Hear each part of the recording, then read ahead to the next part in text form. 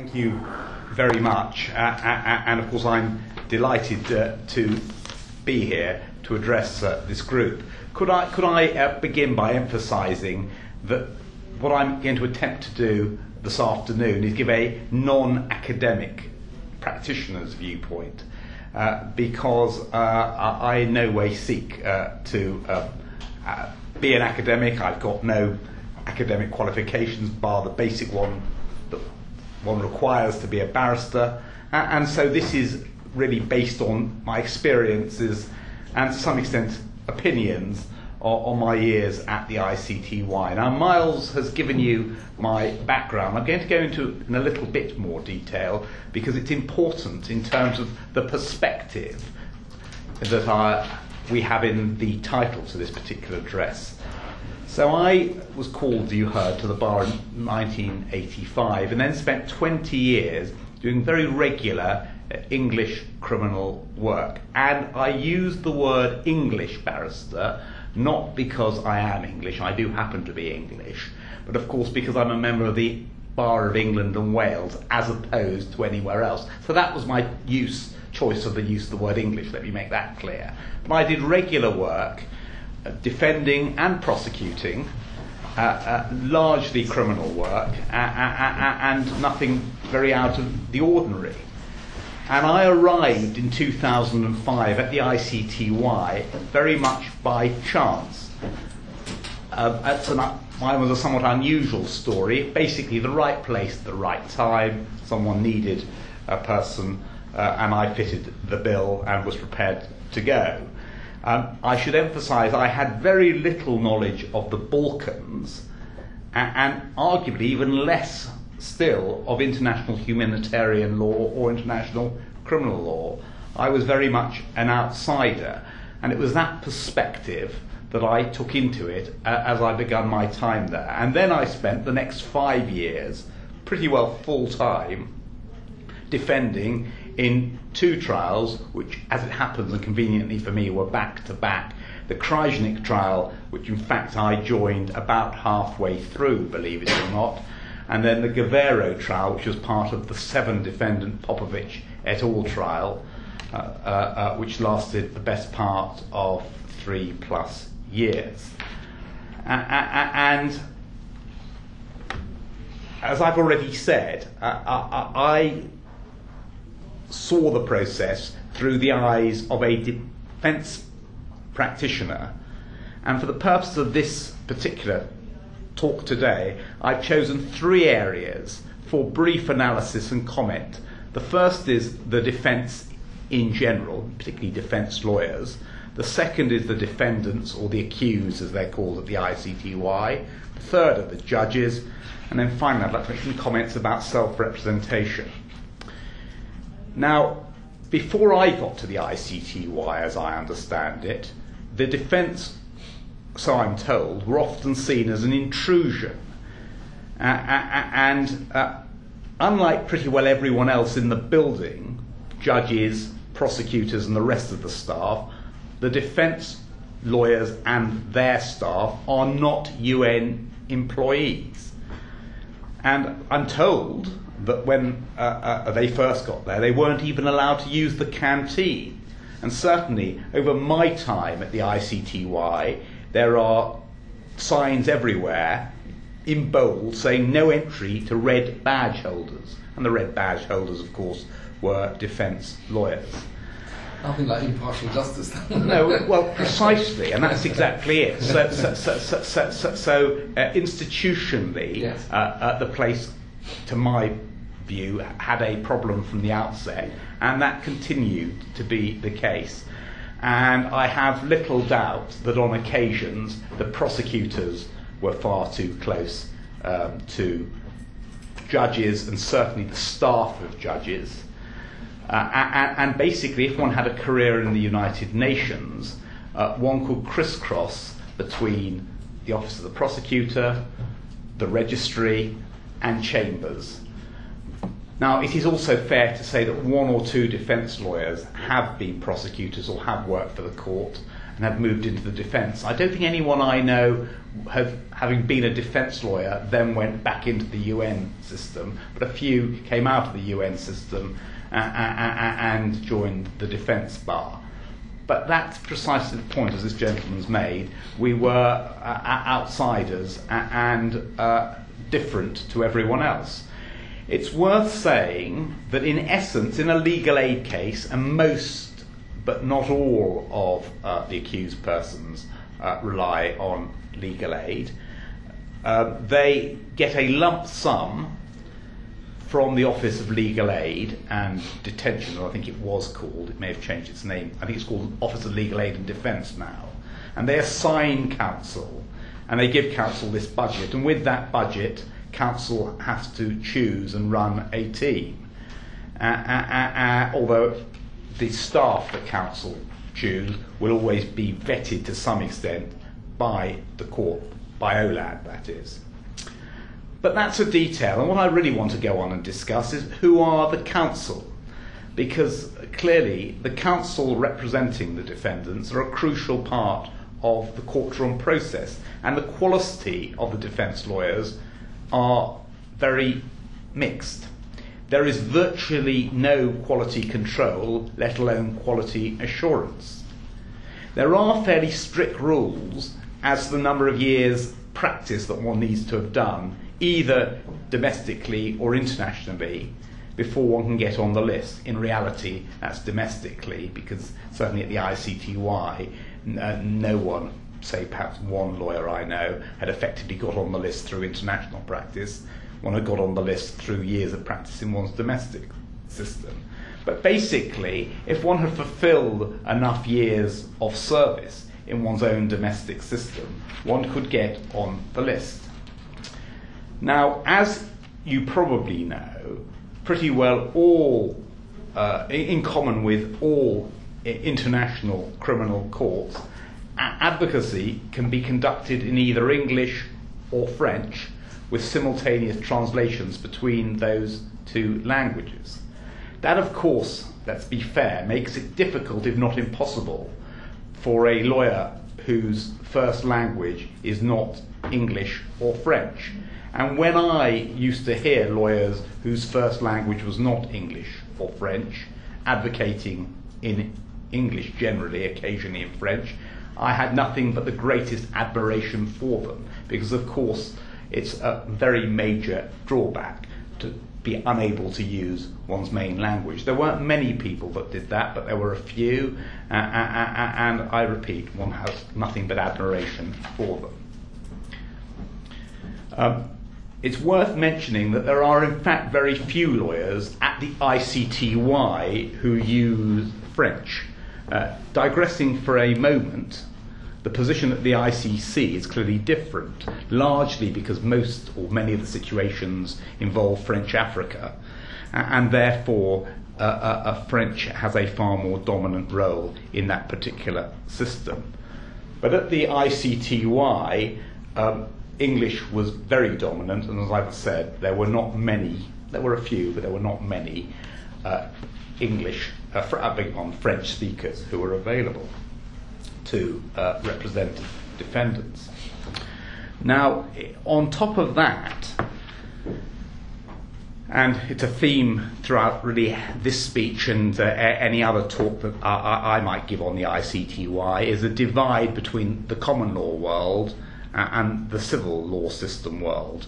And that reflects particularly in the advocacy, because since the ICTY runs a recognisable adversarial system, it's important for any advocate to be competent in cross-examination. And that is difficult, as I understand it, for civil law system practitioners, where that is not the norm.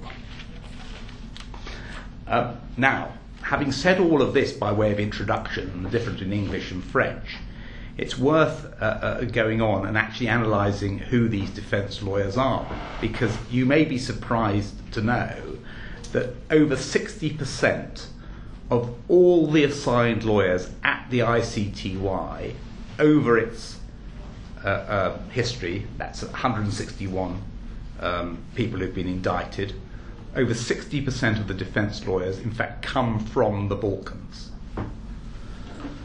Now, the court give them an allowance and allow them to advocate in their own language.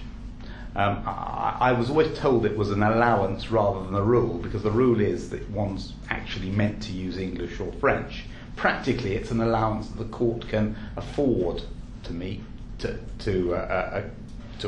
come to, for the simple reason that, of course, there are simultaneous translators, or in fact in 3 languages: English, French, and the language of the accused. And save for Kosovan Albanians, I'm going to come to them in a moment, all the 3 ethnicities, or main ethnicities of the former Yugoslavia, all spoke the same language. So it meant that they could use those translators. So the vast majority of these Balkan lawyers used their own language.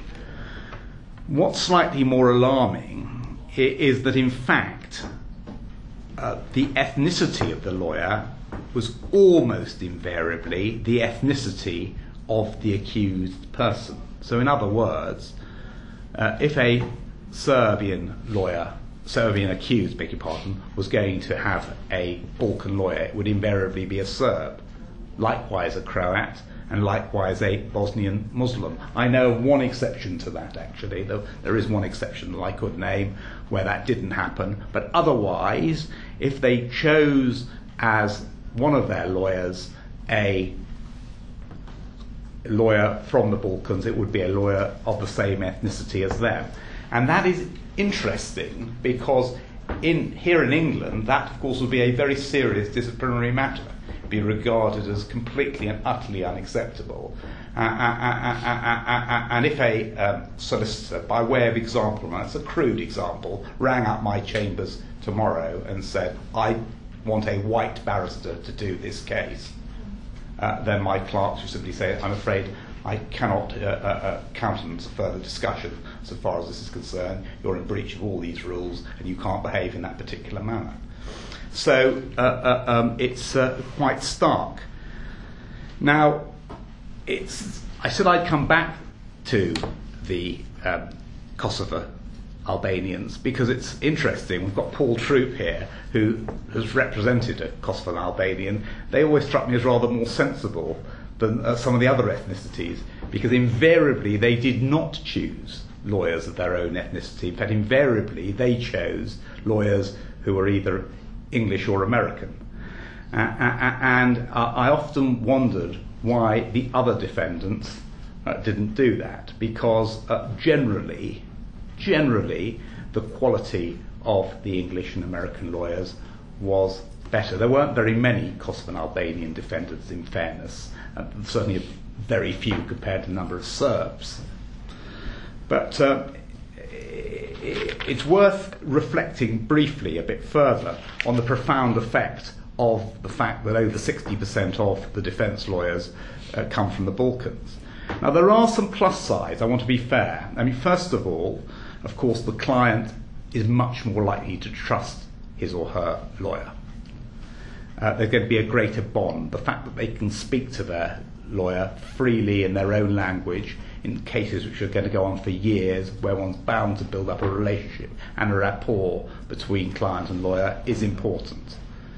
Secondly, the lawyers are more likely to understand the case, at least to begin with, because most, if not all of them, will have lived through the war. They'll understand the background to it, and they will understand some of the things that are at stake. Thirdly, in my experience, and I'm quite well placed to mention this because my first case I did in an all-English team, and my second I did in a mixed team.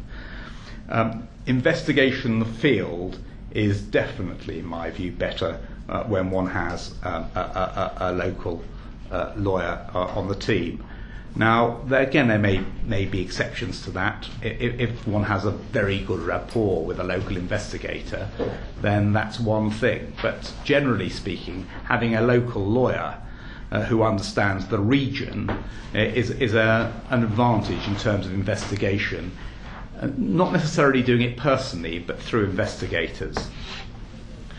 Well, there are, of course, downsides. One that I've already alluded to, I'm not going to spend long on, standards. Second, it doesn't let other people in. Thirdly,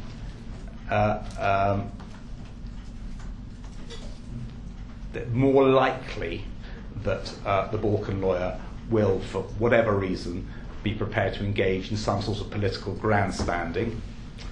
And finally, though I never saw any evidence of this whatsoever, the ICTY continually believed that fee splitting was a serious problem among Balkan lawyers.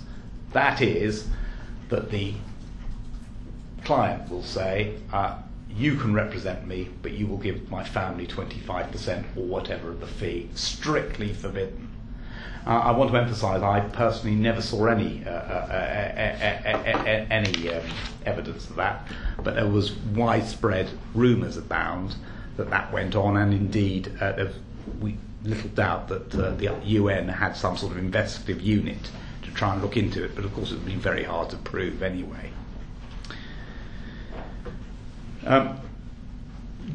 Brief final comment on lawyers. So far as the future's concerned, it seemed to me very much, and I've already alluded to this, that the best thing would be some sort of hybrid team. That is, when you assign two counsel, have one counsel as a local lawyer, someone who comes from the same system as the accused person, speaks the language of the accused person, understands his or her background on the one hand, but also a foreign lawyer. At the ICTY, as I say, generally it would be an English-speaking common lawyer, but it certainly doesn't have to be. Depends on the situation, depends on the facts of the case, depends on the language.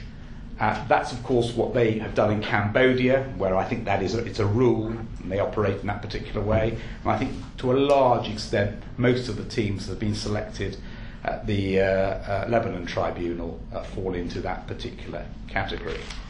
So that really is what I wanted to say about defence lawyers.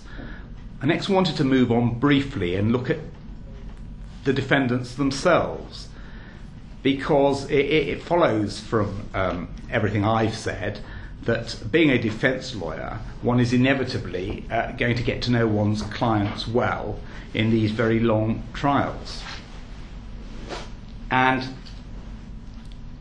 the thing I tend to emphasise, particularly when I'm speaking to groups of young English lawyers, is that defendants at the ICTY are about as radically different to most domestic defendants as one could imagine. Because defendants at the ICTY are generally people who are well educated, highly intelligent, and many were very powerful in their past lives, and it's because of the power that they had that it's put them in the dock of the court. And they're not easy people to represent because they can be manipulative, they're certainly very demanding, they're extremely knowledgeable about their case. And that particularly, I think, is an issue if you're a foreign lawyer representing one of them. They're going to always know far more about their case than you will ever know, even if you spend every working minute trying to grasp the case. They're going to know more about it. And what's really important and significant is what they want to achieve from the case, because what they want to achieve is often not what the lawyer wants to achieve. Yes, the lawyer wants to try and achieve an acquittal, a not guilty verdict, but they're aware that the trial, this is the defendant they're engaged in, that's going to be an issue. But they have two other agendas, in my opinion. The second agenda is they know that the trial, to some extent, is going to be a trial of history. This is where history is going to be recorded, and they want to put their side of the story across. and they want history to remember what they have to say and their side of the argument. And it's worth remembering, going back to my guilt and innocence point, many of them are very realistic. They know, I suspect, that their chances of acquittal are slim, and in some cases their chances of being released are slim. So why not try and put history right? And their third point really follows from that. Some of them still want to influence public opinion back in the Balkans, particularly amongst their own ethnic group, and that's very important to them. And the trial can fulfill that purpose, not least because you probably know all the trials are available on the internet, and the more interesting and more prestigious ones are actually shown on television, at least in part, back in different parts of the Balkans. So it is worth bearing all of that in mind when you think about the defendants. And the third component that I want to talk about are the judges, because again, rather like the lawyers, variable quality and very varied background. And of course that's inevitable. There are two types of judges. There are permanent judges and there are ad litem judges. The method of election via the General Assembly of the United Nations, and no doubt there's a fair amount of political pressure involved in that, in the General Assembly deciding who was going to be elected. This was some time ago, I should say, because obviously as the tribunal is in its closing stages, who's going to be these elections were some years ago, but nonetheless they clearly had influence on who the pool of judges were.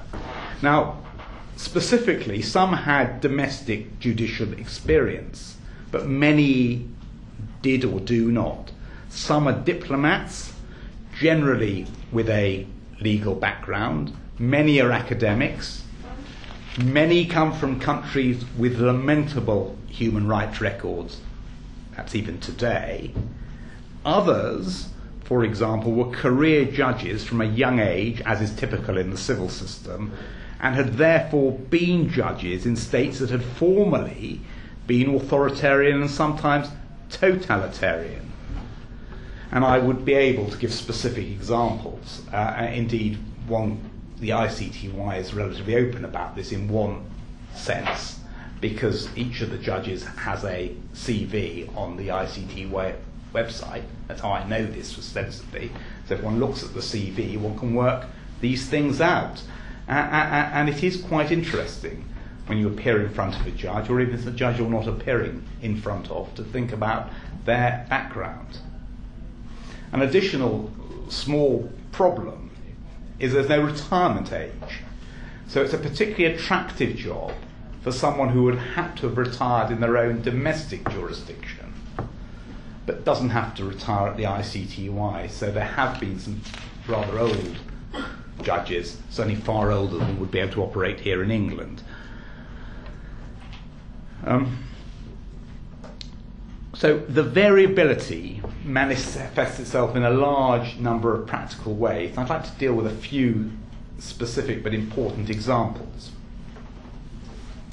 And the first that would come to anyone's mind who's looking at the ICTY today is the present mess in relation to international criminal law, so far as the specific direction as an element in aiding and abetting is concerned. And you may know that there are 5 judges in the ICTY appeals chamber, and by a 4-to-1 majority they decided that specific direction was such an element, and that led directly to Momcilo Perisic's acquittal on appeal on the 28th of February of last year. Now, Perisic was a particularly important accused person. He was the former head of the Yugoslav army, the VJ, effectively, so Milosevic's army, so effectively the head of the Serbian army at the time of the Bosnian Civil War from 92 to 95. And crimes he was alleged to have committed involved really giving support to the Bosnian Serbs through that war, including Srebrenica. So he's convicted at trial, but was acquitted on appeal, largely because of this specific direction point, which is an extremely important one in any event, in practical terms, in international criminal law. Then on the 23rd of January of this year, the appeal chamber in a case called Shrinovic and others, which was a case involving 5 Serbian military and top policemen who were alleged to have been involved in crimes in Kosovo in the late 1990s, perhaps the early 2000s. They decided that specific direction was not an element in aiding and abetting, and so upheld Shrinovic and the others' conviction by a 4-1 majority.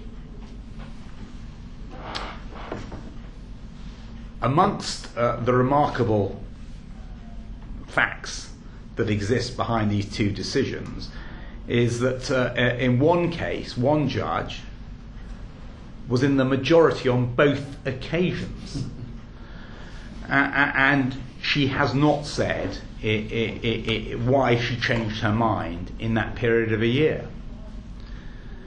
And this has now led to the Office of the Prosecutor making an application to reopen Perisic's case, and that was on the 3rd of February of this year. Something which is probably, I'd be surprised if they're given leave. There seems to be no legal basis whatsoever in the rules. But it leads to uncertainty, and it leads, frankly, I'd go further, ultimately, to ridicule. It's a terrible advert for the ICTY, and it's entirely the making of the judges. Another point, rather more general one, that concerns me particularly as a practitioner. I mean, I something I would be more interested in was sentencing. Sentencing was far too inconsistent. There were insufficient guidelines. Yes, there are guidelines that relate to aggravating and mitigating factors, which were set out in previous decisions, and so the courts have decided what can be an aggravating feature, what can be a mitigating feature. But that's all fine and dandy. But there are no guidelines as to how to deal with the base offence. And so the result is inconsistency, almost a lottery. And indeed, I'm partly saying this because I made this very submission, having been involved in the Srebrenica case myself, to the court. Look at the decisions in quite a large number of Srebrenica cases, because there, the argument of the court that you've got to look, that the crime base varies and therefore it's difficult to have hard and fast rules, simply doesn't apply. Because there's one crime base, a very awful crime base, it's got to be said, and yet the sentences from different trial chambers and then appeals chambers over quite a long period of time are far too inconsistent and simply don't bear sufficient analysis. Now, very much on the English barrister perspective point, and really moving back in one sense in terms of the trial process, is the control of the trials themselves. It follows from what I said earlier that there are in fact very few judges at the ICTY who have had sufficient or any experience of presiding over an adversarial, in effect a common law trial. And the process at the ICTY, I think I've already said this, is indisputably adversarial. And so trials often lack proper management, proper shape, the judge stamping his or her authority over the proceedings. And that, to my mind, can be seriously problematic. I want to be fair. Some of those who haven't or didn't come from common law backgrounds have in fact, because they've been there quite a long time, become adept or reasonably adept at controlling the proceedings and have got the hang of it, at least to some extent. Overall, this particular topic of trial process and trial control is a large issue, and leads on to a discussion about the length, the cost, and grandstanding by parties. Beyond what I've already said, I'm not going to go into that today, but I am firmly of the opinion that much of the blame for the length of the trial, allowing lawyers to grandstand, and indeed the resultant and inevitable cost, is down to judges, the presiding judge in particular, simply not getting a grip on the case and not saying, this is what we're here to do. Judges are also far too inclined, ironically, they don't quite know they're doing this, to play along with the defendants, because they also are quite keen on a historical record. They're keen for their judgments to read in a historical type manner, particularly at the beginning of the judgment, and they're also, on occasions, are quite keen to be involved in the search for the truth. The problem is, and this is very much, I want to emphasise, the perspective of an English barrister, the problem is that's not what the system is really about. The system is about whether the prosecution have proved the guilt of the accused person in relation to the specific charge beyond reasonable doubt. And historical records, and indeed search of the fact, don't help, and indeed are likely simply to complicate and obfuscate that essential task. Now, my last topic was self-representation. And I could, of course, have dealt with this after I had dealt with the accused persons. Very little personal experience of this, but was able to see this at a close distance during my time there. The statute of the ICTY preserves the right of self-representation. That's Article 21. Whether this should be a fundamental right is an interesting question, and certainly not for today. What is undoubtedly true is caused the ICTY great problems. It is no coincidence that arguably the three most prominent and best-known politicians to have been tried at the ICTY have chosen to represent themselves. That's Milosevic, Karadzic and Šešelj. In fact, my client, who arguably was the next most prominent, Krajisnik, chose to represent himself on appeal, albeit he was able effectively to have him, an amicus team, and indeed he was allowed Alan Dershowitz to represent him on the issue of joint criminal enterprise. So he sort of had three lawyers, if you include himself. But anyway, that's a digression. The other person who's represented himself is a Srebrenica general called Tolomir, and again a very senior general, and he represented himself. His appeal is still pending. But as I see it, Milosevic, Karadzic and Šešelj have basically run rings around the ICTY, and to some extent the trial chambers who have been trying them. To state the obvious, and it repeats a little bit what I said earlier, these are highly intelligent men who are used to the glare of publicity and understand how to get their messages across. Apart from a realization that they have little to lose, they're determined to use the trial to put on record how they see history and how they want to be remembered. If that's true of the average defendant, it's true of them even more so. Each have done superbly, arguably, in pushing the registry and the chambers as far as they possibly can to provide them with resources. So they've argued successfully, and this has been affirmed by the trial chamber, that even though they're representing themselves, they're entitled to a fair bit of the legal aid cake. So they get associates, they get assistants, they get legal advisors. Now, again, my English perspective is this is utterly disastrous, because we here in England, as I'm sure you know, allow people to represent themselves. But if you turn up and say to the judge, and that's a self-representing defendant, well, can't I have a bit of legal aid to help me have a Mackenzie friend? Or can't I have a bit of legal aid to go and carry out some investigations? The judge will laugh and will say, you've got a choice, mate, and your choice is as follows. You can have a lawyer on legal aid, and the lawyer will run your case, or you do it yourself. If you do it yourself, there's no legal aid. Now, again, arguably, the ICTY perspective of providing these resources is very admirable. But what it's done is led down the path that I've just described of these men being able in many, many ways to manipulate the system. Moving on from that, Milosevic and Karadzic exploited the rules and have persuaded their trial chambers to give them as much time as the prosecution. So both have, Milosevic wasn't quite finished at the point that he died. Karadzic is actually nearing the end now. But both have literally had as much time as the office of the prosecutor had.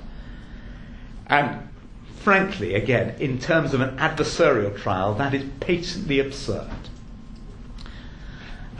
Because of burdens on the prosecution needs to prove the case, and it's not really the way to go about business. I want to make it clear, I'm not blaming Karadzic or Milosevic at all. It's the court that's got this wrong, in my opinion. But arguably the most interesting, and perhaps even the most important, is Šešelj, a man who at the time of his arrest, and indeed through much of his 11 years in custody at the ICTY, has remained a significant figure in Serbian politics, has a significant minority following in Serbia, and is, as far as I can understand it, a figure of some influence. Through tenacity, belligerence, and real willpower, which included a very serious hunger strike some years ago, where he was, so we were told, on the verge of death when the court eventually caved in to his particular demands at that time, he has succeeded, in my opinion, of making a mockery of much of his trial, where in fact, for reasons I don't completely understand, he in fact didn't run a defence case at all. He's had a bit of luck along the way, but that goes with his tenacity, and the most recent bit of luck, as you may know, was the fact that one of the judges trying his case, Judge Harhoff, has effectively had to leave the tribunal, has been disqualified from being involved in any further tribunal cases because of his written indiscretion, where he wrote a letter or an email to various friends of his, where he basically said the tribunal was too much under the influence. I think he said the United States. Don't quote me on that, as they say. But either way, there was some email which was discovered. The end result was Harhoff was effectively expelled from the ICTY and was thrown off Šešelj's case. Now that was at the point where that trial chamber were about to deliver judgment. And after a lot of faffing, it was decided, although I don't think the appeals chamber have yet adjudicated upon this, that a replacement judge be appointed, and that replacement judge is going through the process, so we're told, of reading the whole record, but is not going to hear any oral argument at all in relation to the case. A truly absurd situation, which is not of Šešelj's making at all, and makes, and I know I've used the word before, but here it seems to be indisputable, a complete mockery of his trial. Meanwhile, Šešelj has spent 11 years in custody. And I read that in a recent filing by the Office of the Prosecutor, they said that in effect he'd brought this upon himself because he'd never sought provisional release. And he never sought provisional release because he never sought to obtain the necessary guarantees from the government of Serbia that would be a prerequisite for provisional release. Again, my opinion, utterly ridiculous. And of course, Šešelj has remained in the prison, largely because you may think he wants to portray himself as some sort of martyr, and has been very successful in that regard. I want to make it clear, the last thing I am is an apologist for any of these people, least of all Mr. Sheshel. But my point is that the ICTY has underestimated them at their peril and has developed a system that has allowed for political and historical grandstanding by these accused persons, who have quickly become very adept at exploiting the loopholes available to them. And future tribunals, in my opinion, need to give very careful thought as to how they're going to deal with self-representation, particularly by prominent politicians. Now, I could conclude there, but I'm going to say one or two more words, and it's simply this.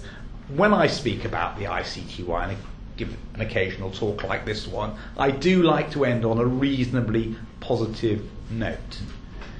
Because in my years there, despite what I've said, and despite enormous difficulties and hurdles, overall, I was impressed with much of what I saw, and was impressed with the way the courts ran well and smoothly. Perpetrators of serious crimes were brought to book, victims had a voice, and often there was a coherent system of justice. Thank you.